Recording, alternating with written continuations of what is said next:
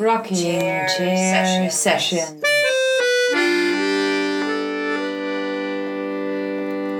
With Elisa Di Battista and Maria Teresa Barber.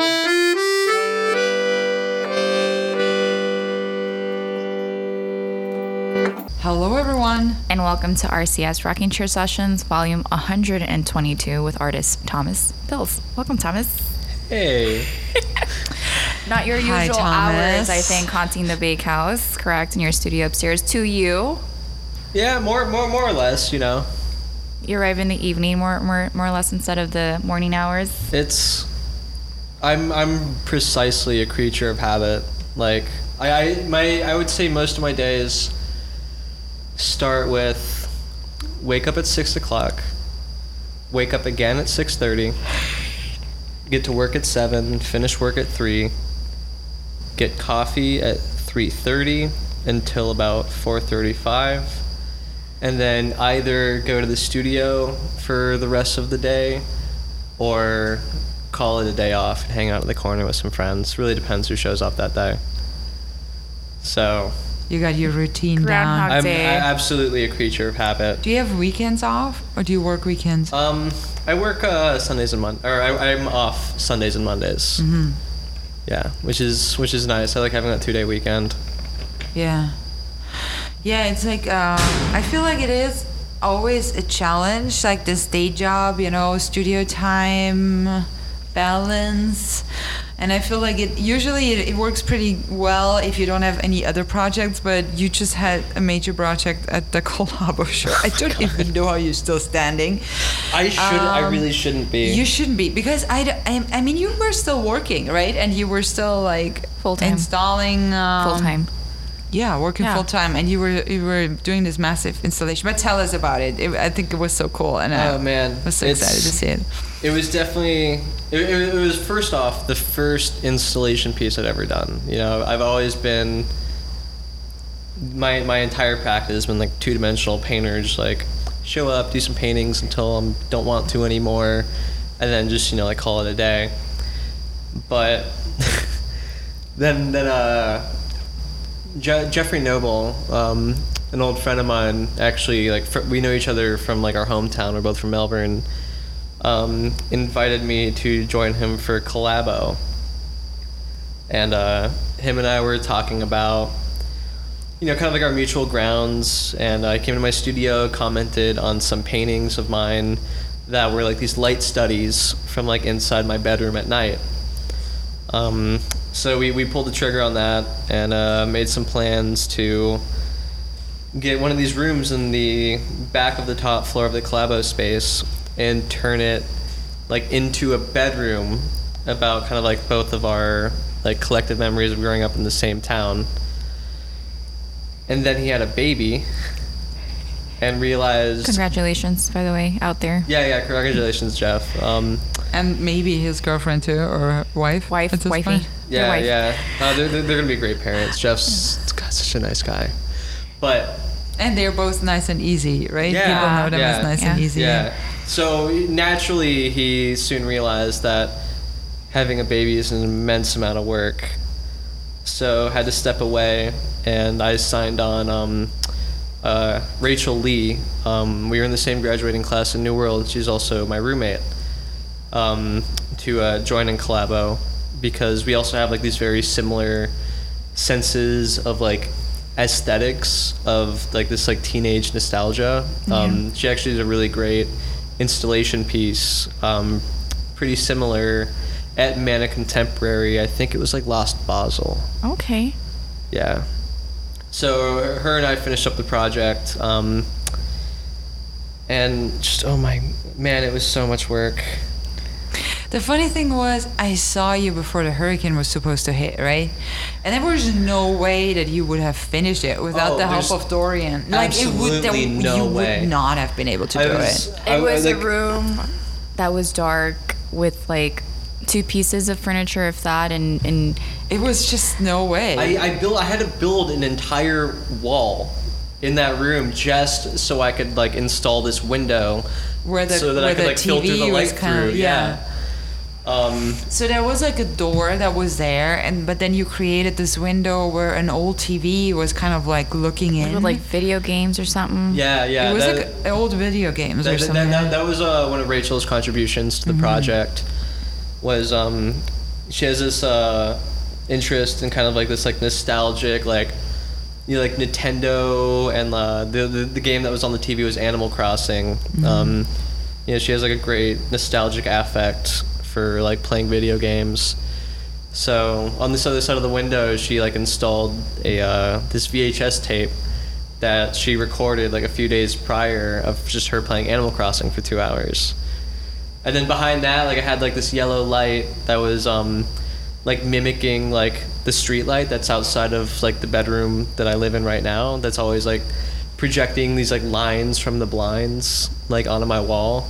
That I always thought was just like a very interesting kind of like phenomenon.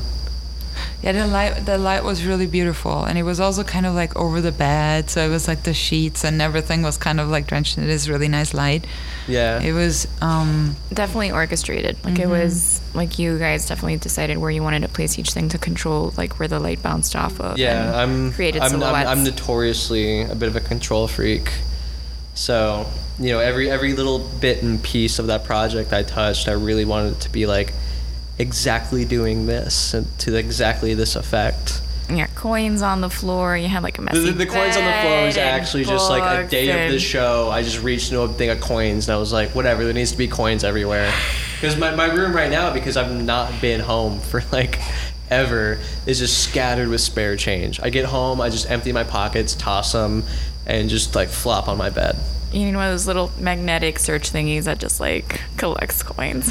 Really, I just need to take 20 minutes and clean my room, but that'll be for my day off on Thursday. No time. So, I mean, you had to also schlep everything 3 stories with no elevator. We had an elevator. Did you use the elevator in Dorian? Okay. I think maybe Dorian knocked the elevator out. I'm not really sure what the story was. But we still had one flight of stairs to get through. We can only get to the second floor, and then we had to schlep everything up the third floor. Which wasn't the worst. Could have been worse. You're quite young. You've got energy. I don't mind manual labor. It was actually right after I finished deinstalling my piece, I saw Lauren and Magnus deinstalling their 1,500 pounds of concrete sculptures. And I was just like, do you guys need help? And unfortunately, they said yes. Oh no! So I was there for another 4 hours, helping them, hauling 1,500 pounds of concrete. Good energy your way. I was so sure the back axle of my car was going to break on like the first pothole. Like my car was just sagging. Oh my god! By the time we got to Magnus's studio, we were just delirious. You're just like artist all looking at each other, just being like, oh my god. Just so tired. But you did it. And I think it's always like really exciting that the Collabo show, I mean, just for our listeners who didn't make it to the Collabo show has been like a staple in the Miami art scene for many, many years now, probably more than 10 years. It's the 6th rendition of the Collabo show. Usually happens every 2 or 3 years. This year, Justin Long, Agustina Wuke were like mainly organizing it, and it happened right next to Mana, the 777 Mall building, and it was a one night only show, and it is, the only rule is that you have to collaborate with someone. That's it. Like you can basically do whatever you want. And you can. And I couldn't believe how much work so many people put in, and also like Lauren and Magnus. But it's also really exciting because a lot of people put a lot of work in there just because they get so excited to collaborate with someone else, right? There is an energy always in that show, and it was also about getting to escape from what you normally do. Like, would you do installation now that you've tried it? Yeah. Would you do it again? Man, that's a question I've been asking myself. Like still like physically reeling from like this show. Like I don't have a day off of work until Thursday, and just I'm like a zombie right now. Like this is the worst day you could have me do this interview because I'm just spaced. Well, great. It'll be more, what is it? Uninhibited. Just Yeah. We all feel the same today. I feel like it's like a space day. I feel like a lot of people are really tired Oh today. man, I got to work this morning. I was supposed to be off today, but my boss is on vacation. So I just showed up just, oh my God, not wanting to be there. Yeah. But you did it. But you I made did it through the I day. did all the work that was required of me. Like, I was effective at my job. Excellent. Yeah, I'd And I say haven't been home pretending. since. I had, Oh, I had to go visit my friend at his restaurant that he's opening up. I had to meet a Always. friend over at All Day. It's been a busy day. Yeah, it's been an intense time, and I feel like it's also sometimes when it happens, like with we were talking about the hurricane, so you got another 2 weeks to really finish the project, Oh, right? yeah. But it's also like I feel like also last week, like the week of the Collabo show, everything was so crammed into that weekend because we had to make up for all this time that we were just waiting for the hurricane to hit us, right? And then everything gets like crammed into that Bam, weekend. bam, There were bam. like 5 openings or something crazy like that, right? And then it was pretty incredible. But Yeah, I'd say pretending that you have 1, funds, or 2, a space that is open and you have a foretelling of when it's going to happen months in advance and you have time to like actually orchestrate it and plan it and have all that aspect of control in your mind, would you potentially do another installation? I would say so. That would not be up for a day. That would be up for a while. Yeah. not for one day. I mean, even if actually for one day.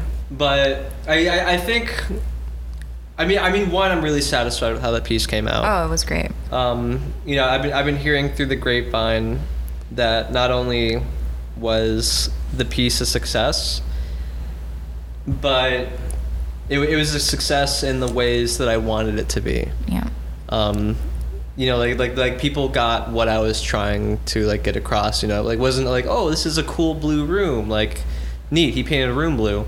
It was like people actually went in and they're like, oh my God, I'm 16 again. Mm-hmm. It took you back. Yeah, Yeah. I actually, I don't know if I can say this on here. On 2 separate occasions, I had 2 people walk into my room and just go like, oh man, this just really makes me want to masturbate. Oh my goodness.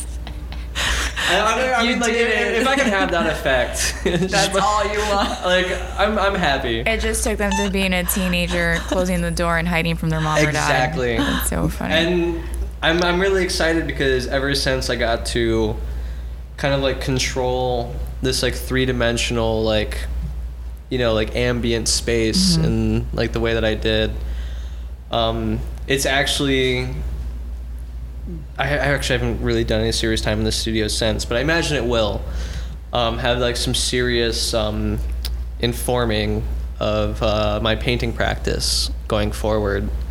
Yeah.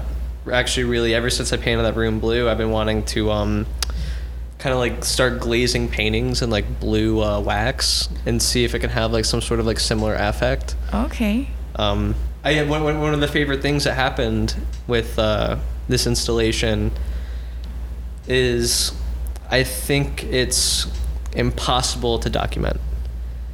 I don't think any pictures that I could take of it would do it any justice. It really became one of those, like, you have to be there and you have to be in a room that is both pitch black and also painted blue and has these like weird lights bouncing around the space. Is that you can't really just like condense that into like, a digital image. Yeah. Oh God, unless you have some kind of 360 situation where it could do like the whole room. I mean, like, not even that. Like, I feel there's, so like, much was about the feeling of being like also kind of like a small room and being like almost crowded in Yeah. there, or being like it, or like cooped up or something. And that was a part of it too. It was the light, but it was also this feeling of like a nest situation or something. My original plans for this room that had to get ditched during installation was I wanted to build like an actual ceiling, like a stucco ceiling. Yeah. That was, maybe would have only been maybe like 7 feet high. And then there was the ceiling fan that would be like hanging from the 7-foot ceiling. So it would be at like eye level for most people and like really just claustrophobic. Please like, don't say it was on. No, man. God, if I had to wire that fan. Oh, it'd be horrible. No, I hung it from like a ratchet like clamp or whatever those things are called from like some like concrete metal structures in the ceiling. Ever since after I gave up on building the ceiling, I actually had to tear the whole ceiling out, which was a lot of fun. Probably knocked a year off my life. Oh my! All the inhalation of all the mold and the asbestos. It was so much fun finding that many like Natty Light Tallboy cans hidden in the ceiling from like previous squatters or something. Or workers at Payless. Who knows? The treasures of an old building. Totally. I was thinking, when I was looking over your website, what is the series that you feel branched out and made you decide to go into that space? Because I noticed that you have a lot of outdoor, like some landscape imaginary pieces. You do have your ticket series. But then you have a few that do feel like more like room, cozy ambiance inside of an internal inside space. Like which series for you kind of sort of led you towards thinking about the three-dimensional? I think this installation piece was based precisely off of these 3 paintings I did, which actually aren't on my website. Okay. Was because I did such a hack job at varnishing them that there's just so much dust and paint like bristles in them that I just kind of like want to not really like involve them in like the professional sphere of my life. They're light studies. You're like, I want to set these on fire. I mean, I love them dearly, and actually I'm going to redo them on a very large scale. These 3 paintings I'm going to visit again on a much more ambitious and cleaner take. But I these like 3 little like light studies of just how like the lights function in my room at night, and it was just like some really interesting things were happening when I was like really trying to like paint darkness with like these little just like licks of light. So it was specifically that study that kind of like sparked that. Or more specifically, it was my original meeting with Jeff, who like came into my studio and we had like a little studio meeting. And then that was like the trigger. He like picked those paintings out and like, like demonstrated like an acute interest in them. And I remember in their work, like with Nice and Easy, they always use very specific lighting as well. Like he has a sensitivity to that, They use like colored light, or they like to create an atmosphere. I can see that. Yeah, he was I drawn can't to that. doubt that, specifically with Jeff. I mean, we both went through the same painting programs at New World.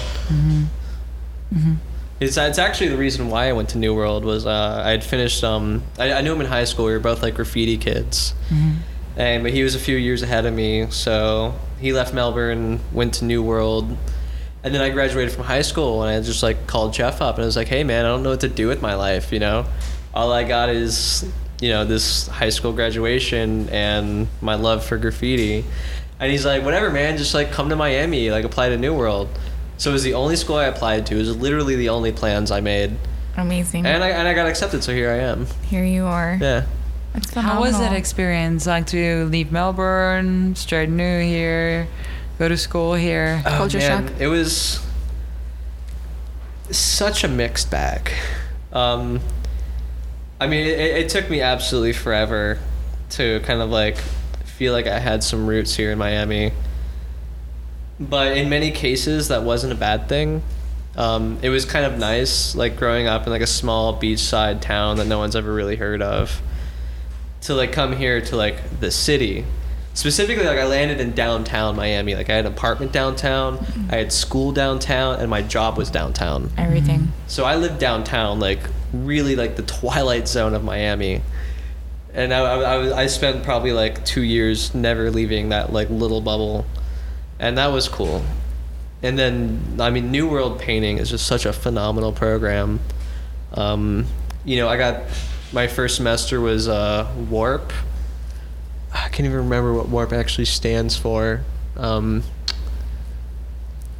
think it was like work and research practice. Nice. But it's this sadistic idea of a class where you get these just brand new freshman BFA students and just run them through contemporary practice 101. Just here's a project, be a contemporary artist, break boundaries, and we're gonna grill you and critique. Nice. And then after I did Warp, sufficiently disillusioned from the art world. What did you make? Garbage. Just a lot of garbage. Painted garbage or? No. Sculpted garbage. Oh. Some painted garbage. Some drawn garbage. Just a whole lot of garbage. And then I think a semester or two later, I landed in painting one class with Jedi Master Aramis O'Reilly. Who I know Aramis. He came to visit the Bakehouse. He just did studio reviews. He's responsible for so much good painting in Miami right now. Mm-hmm. Like it's absurd how many good painters in Miami got their bones in Aramis's class. Mm-hmm. I never touched a paintbrush before in painting one, and my first still life we had painting one semester. We had 1 semester to make one still life, and I mean I don't want to pat myself on the back, but oh my god, it was so good. It was such. And it was your first. It was such painting, a good painting. Yeah. It's. I mean, he still uses it to show his other classes. I hear about it all the time, and this isn't a testament to my own abilities. I was just soaking in whatever this guy was telling me, and it was insane. And ever since that class, I've been strictly a realist oil painter. Dude got to me. And also, I think something eventually clicks, something that you're attracted to or you feel that you have the most strength in. And I think so. I mean, it's kind of interesting. I actually just wrote an application out for the home and away Oolites cool. thing. Yeah, fingers crossed. But the entire part of this application was that I've been painting for the last 6 years, and I think it's about time I really buckled down and find out what exactly it is about paint that I find so attractive. I've been so involved in the narrative of my work and the imagery and the vernaculars that I'm dealing with, but I don't actually think I quite figured out why it's paint that I do that. I can do whatever I do just as effectively with photography or drawing or printmaking. Never figured out what it is about paint that I haven't stopped using it for the last 6 years. Mm-hmm. I really like the description you said of the the lick of light. I think that is such a sweet phrase. It's a little it's precious, almost there's a care for it there versus you're garbage sculpture, garbage this, and then you're a lick of light. There's something in the stroke, I think, and also being an ex-writer, a graffiti artist, I think there's something about the stroke that's very pronounced. So obviously a paint can is not a brush, but do you feel a kindred to not go back to graffiti, that you felt that you've connected more with painting and with the oil? I would say so. I was okay at graffiti, but I always felt I never quite had full control over the medium. It's condensed paint in a can. I mean, there's people who are way better at it than I could ever wish to be, and they have full control over that medium. But I was never quite that good. But some also use brushes. What? Some also use brushes. Go back into it and they touch up with brush. It's also a scale thing. Coming back to just me being a huge control freak my favorite scale to paint is really small. If you go to my studio, I just own 20 of the smallest brushes you can possibly find at Artisan Craftsman, and that's my favorite way to work, because I just have this tiny little space and I just control every little iota of where that paint is. And then when you scale up, you either have to spend hundreds of hours on it, or you kind of have to loosen up. You have right? to loosen up, and that's something I'm actively trying to work on right now. But I'm still my best self, working small. Mm-hmm. Is that where the parking tickets was born from, or was the parking tickets born from getting parking tickets? Parking tickets were born from getting parking tickets. I had a very specific conversation with a friend of mine once after getting a parking ticket, and we were just kind of brainstorming about how to sort of navigate this ubiquitous like part of being like a driving Miamian. And it's just, you know, the conversation turned into one of those things like, you know, what are my skills? What are, you know, these avenues that I have to sort of like circumnavigate Just like, you know, this like financial burden that is getting, you know, a $23 ticket every All the like time. week or two. And, you know, we came to the conclusion that, I mean, just take the ticket and just using my skills as an artist, turn it into something that is mine to sell. So, you know, naturally just, you know, I tried my best to keep the paintings under an hour and then sell it for the price of the fine, which is, you know, usually $23. And I mean, that's still more money than I make at my day job in an hour. So, you know, that's pretty nice. And they have there is something about those parking tickets. I think I understand it better now, also because you're saying you have a lot of fun painting small. It's like something that you enjoy doing, So and tiny. I think you can really feel it with those. They're very whimsical, but they're very beautiful. They're beautifully Beautiful. painted. I use them for the preview. Sometimes they're like so you started to use it more also as like the citation, basically the written text as a backdrop for figures. Sometimes you cover the whole thing. Sometimes it shines through. Sometimes it doesn't. But there's I still that think it's light in really there, there's something really that you made your own. Like I never knew that it was like really you thought about it before you started doing it. I thought you just used it because it was paper and but you really thought about like conceptually while you're doing this. I thought that's really cool, but it's really, I feel like it's very much you. I feel like that's I think that has a lot to do with whenever I'm working on these parking tickets, it's like what I decide to paint, I put the absolute least amount of thought in. It's just like, I go get off of work, have my coffee, inevitably get a parking ticket while I'm having coffee, and then get to the studio, and then whatever's on the top of my mind, like that's what goes on the ticket. Yeah, I've been thinking a lot about memes lately, so I've been painting memes. Otherwise, I'll just like paint like something that's been in my reference folder that like I wanted to use but couldn't quite turn into like something to mesh in with like the rest of my practice as an artist. Like these tickets kind of operate as like this like nice little bubble, like a free for all. Yeah, like totally separated from like the rest of these things that I'm trying to approach as an artist, and it's just merely a surface to put an image on that I think I might have some fun painting, and somebody will buy it right away. My current average for ticket sales right now is, I'd say, within 15 and 20 seconds. Yeah. I post it on Instagram, and like that, it's gone.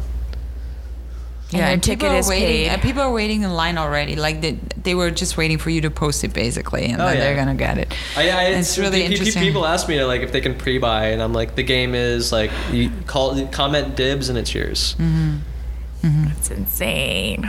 Yeah, it reminds me of something that I was like experiencing in grad school. I usually tend to be a hard worker. I feel like I put myself through a lot, usually with my artwork, and then sometimes I do a piece where I'm just having fun doing it, and I'm like, and those usually end up to be really good. Because I don't know, because I just let it flow or something. But I feel like with your ticket pieces, it is like that. You're just having fun. You're like, you're not controlling that much in a way. Yeah. You're just like, and it kind of comes through, and it really, How many enjoys. have you done at this point? Yeah. I think the official number is 21. Times 20. That's not too bad. That's money. Oh, I thought there were more already. No, I do have number 22 in my backpack right now. That I'll get around to later. Everybody's gonna be eyeing your Everyone Instagram is so happy now. when you get a ticket. The game is on. I'm so happy when I get a ticket too. It's actually really funny. Like I'll be like sitting like at the corner with my friends, and like the ticket meter person goes by. Everyone gets up and like goes to try and pay their parking first. And then somebody's like, "Hey Tom, ticket meter here. The ticket person's here." And I was like, "I really hope they get my car." Like what kind of weird artist life am I living right says now where I'm actively trying to get parking tickets? I think that's such a wonderful example of how you can reframe your life I into know, something right? positive. You know, So like true. people, we are not going to name any names, but people can get really, really upset about getting. Well, sometimes you don't want to get one, and when you do get one, and you don't want to, you it's managed infuriating. you managed so. to change that dynamic, really. Yeah, I mean the whole series title is called "Still Cheaper Than Paying," because even before I started this project, I like did the math, and it's way cheaper to just get a parking ticket than it is to pay every single time. Yeah. You know, for every $23 parking ticket, I could have spent maybe like $40 on parking. Yeah, this is true. And sometimes the math doesn't quite work out, and I'll get like 3 in a week. But once I went 2 months without getting one, Wow. I was upset. I really wanted one. But isn't it also like that when you wait for something to happen and it doesn't happen, but if you don't want it to happen, it happens all the time? This is true. I wanted to ask about this. The psychology of this should be taught in school. Like Right. that's something that's your legacy, you know, the Thomas Bill's way. That's my TED Talk, like reframing your That is your existence TED to Talk, appreciate yes. parking tickets. like Oh a my reality God. with an imaginary, which is why I wanted to talk about the imagined kind of. They're not just all landscapes, but you have the series of like different spaces that part of it is imaginary and part of it is realistic. Where did the desire to input like your kind of like your imagined? This can get a little bit long-winded, so I'm gonna try and condense. Don't condense. We have time. Well, I grew up in Melbourne, Florida, which is like middle Florida, kind of like this like off-skirt town that nobody ever really goes to unless they surf Boogie boarding. or are running low on gas going up 95. So it's one of those like very strange places that, you know, gives Florida like that reputation of being like a very odd place. Well, like I grew up in the middle of that, and I mean it's always been weird, and then I was one of the weird people who made it weird, you know. In a good way, I'm sure. I wasn't a great kid. I was definitely one of those just like little like punk rock hooligans just running around doing drugs, like. You know, I'm that kid on acid on the beach who's just like, no. yeah, not anymore. Yeah, it's just like, Good. you know, that weird like high school figuring yourself out sort of thing. And you know, when you're in a small town like that, you kind of just have to make do with what you have. But you know, despite all the bad decisions I've made, I think it was the coolest thing like I got to experience, like really just living in like this surreal no man's land of just like almost like dead or niche culture. I'm not really sure. And then I left. You know, I came here, I moved to the city, got my act together. I'm now a functioning member of society. Ooh. You know, as much as an artist can be. Yes, it's true. And now I'm just like, you know, been developing my practice, like looking back on these times. Nostalgic. Mm-hmm. And there becomes like this certain kind of like hazy gray area. Totally. Whereas like, you know, was my town weird or was I weird? You reimagine. You know, did this event really happen or was I just tripping balls? So using kind of like, I guess this like breakdown of my memory as it like reconsolidates like different stories into one another, I've been kind of like, you know, really want to like go back and like paint my town, not necessarily how I remember it, but how my memory's been treating it. You know, so a lot of the surreal landscapes were part of my 95 Underpass series. Mm-hmm. If anybody goes on my website, it's the one series that's titled under like a specific like geographical Yes. code. I've Mm-hmm. not bothered to memorize it, so I'm just gonna call it the Underpass series. Yeah. But this piece I went under, this series I went under the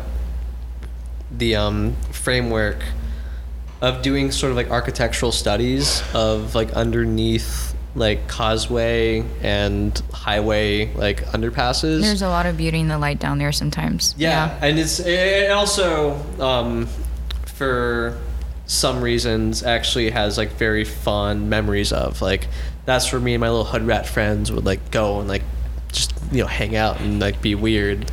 You know, like, there's just these little places that are just like totally separated from like the confines of polite society, and just like hanging out under bridges, just like being gross. Yourself. Yeah, exactly, just being ourselves. So I really fond of like that specific nature of architecture, and then so I do like these little studies of that on painting, and then like given, you know, like how like these studies are like framed around the painting compositionally, I would start to inject like very like self-specific like anecdotal stories. Like, I mean, every one of those paintings is in some sense a true story. You know, I know I have one painting that's like this like weird like fort made out of like USPS boxes underneath that. It was because me and my friends once ordered a few thousand USPS boxes online because they're free. And we went out to one of like our signature abandoned lots that we called Soundless Mountain and built forts made out of these boxes. And then smoked a little bit too much weed, got really paranoid, and then remembered that it's one, a felony offense to be misusing government property, and two, all of our names and addresses were printed on the boxes. So we spent Because you ordered them. Yeah. So we spent like an hour spray painting like our names off the labels and trying to chuck them into the bushes so that the cops wouldn't like find us and track us down for misusing government property. Even though my name that I used to order those boxes was Cornelius Hamburger. This is all true. So this is where that surreal sense of my paintings come from, is because I, you know, when you do the things that, when you live in a town that I live in, you just kind of have to make up these very surreal ways to like entertain yourself. I saw this series when you had the show, a solo show at Ant Gallery. That was the series, the Underpass series. Right? Yeah, I saw those paintings that you were talking about. And I think there was like, that there was definitely like this whimsical attitude, you know, that you were describing also with the tickets. But I feel like there's also like a sensibility to it that you're also talking about moments that can be like funny, but they can also be tragic, you know? So it has like both in it. For me, it was like seeing, you know, the young kids in the underpass, and they're kind of like trying to figure out life, but it was also a struggle. It was not all, you know, cupcakes and rainbows, you know? So I feel like it was kind of like this struggle for me. It was kind of, and psychologist, I can't help myself. It was like this struggle of like finding also identity, and finding also the identity in a capitalist society. I don't know what that, but it just I mean, these boxes were kind of like, for me also like this, they're the consumerism, you know, or like you were going away from that, because where would teenagers usually meet? It would be like a mall, right? Or it would be like in Miami, it would be a mall. I don't know. Totally. But it was like, for you, it was like the underpass, you know, it was like where homeless people usually would be, right? Or people that are on the outskirts of society. So for me, it was like it had like these funny moments that you're describing, but it also had like an undertone that was really touching, you know. So that was also what made that show really, really great for me. There was like an honesty in those paintings, you know, that was really I felt connected to that. I mean, you're pretty spot on. I mean, you know, when you're 16 and like, you know, like smoking weird drugs under underpasses, it's not because you're like a happy person with like, you know, like a well-adjusted like life. I mean, my parents are gonna listen to this, so I had great parents. Okay. All right, I grew up in a very happy, like married, middle class, like household. I mean, my parents did such a phenomenal job given like the shit that I was up to. Mom and Dad, I love you. We love you guys. Yeah. But I mean, there was kind of like this unified sense between me and my friends of like, definitely like not really understanding where we were. I know for me that turned later into what's probably chronic depression. So a pretty sizable number of like the people who I would like go on these weird adventures with, they're dead now.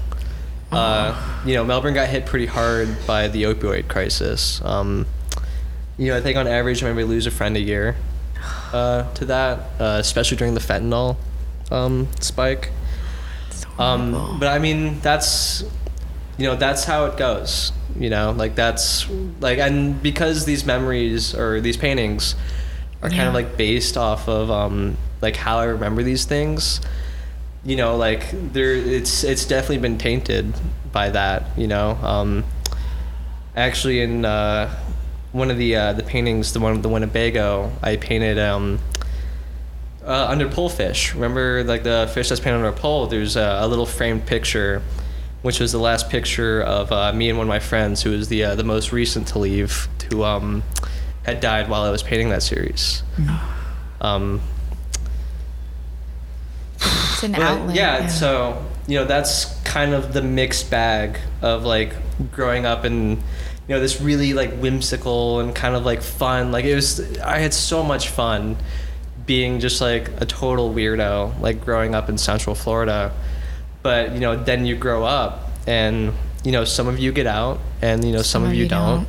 Mm-hmm. Another one of my friends who's in one of my paintings is now a very, or at least will be a very accomplished neuroscientist. Incredible. Up in like one of like the greatest neuroscience labs, like up north. Like, what's up, Anthony Crown? That's awesome. Congrats. Yeah. So all of us moved on, and when you all come together in like these like such like tumultuous circumstances, you all go these separate ways.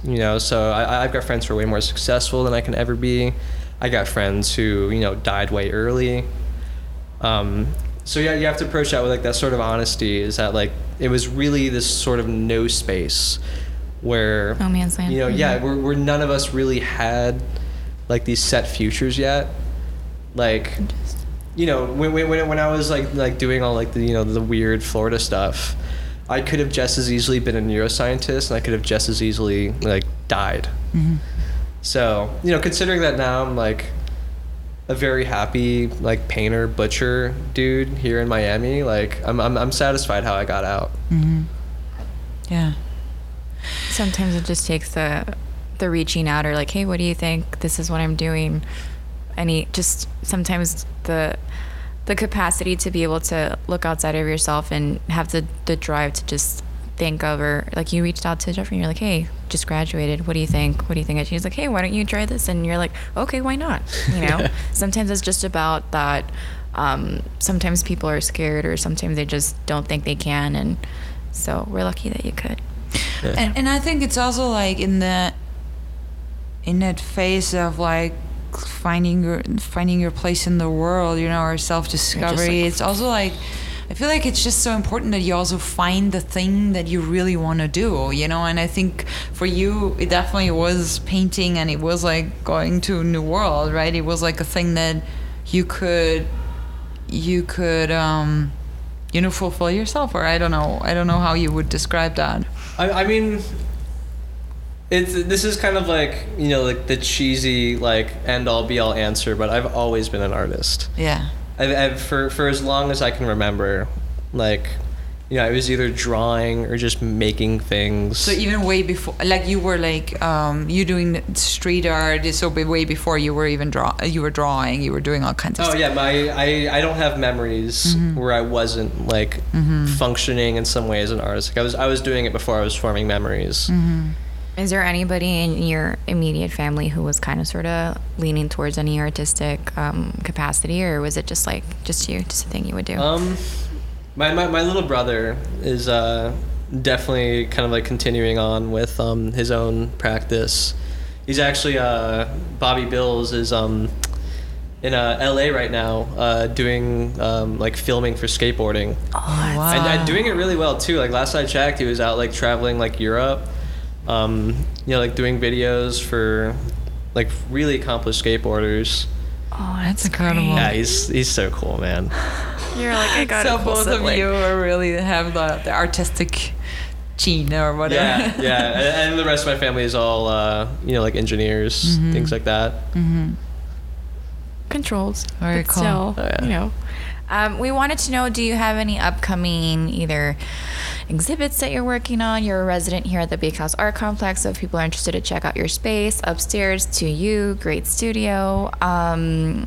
Elisa's old Yeah, my studio. old She studio. has like It's a great space. big It really connection is. I love to it. that space. It's cozy. It's cozy, and it gets the job done, which is what matters the most. Or any things that you're working on now that you're excited about that you'd like to share with us?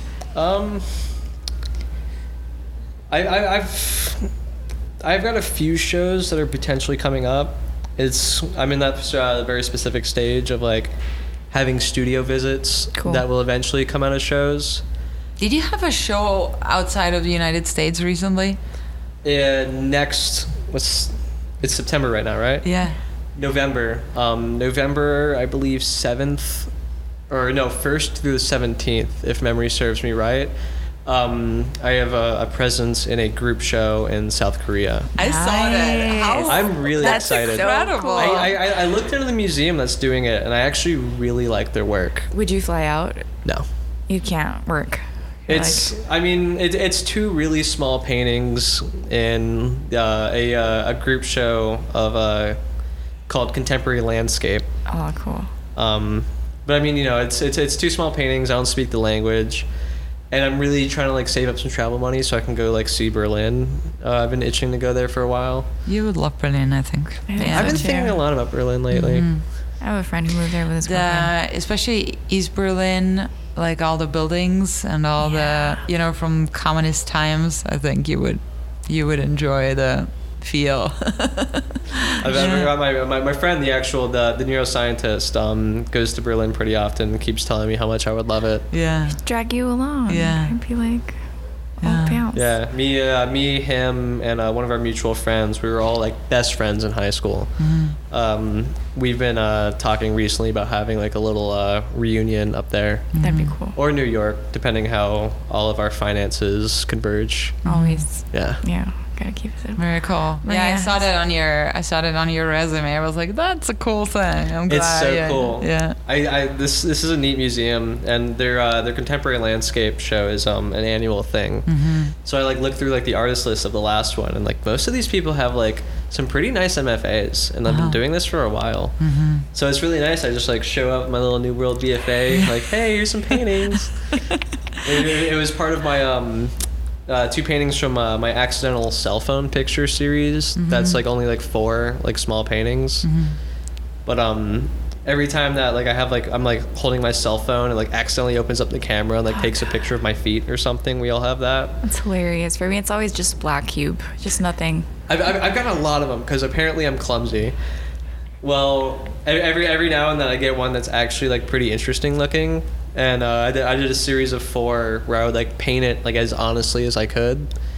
So it's kind of like this like very weird like representational like abstract. Like some of them's like smeared from the camera moving.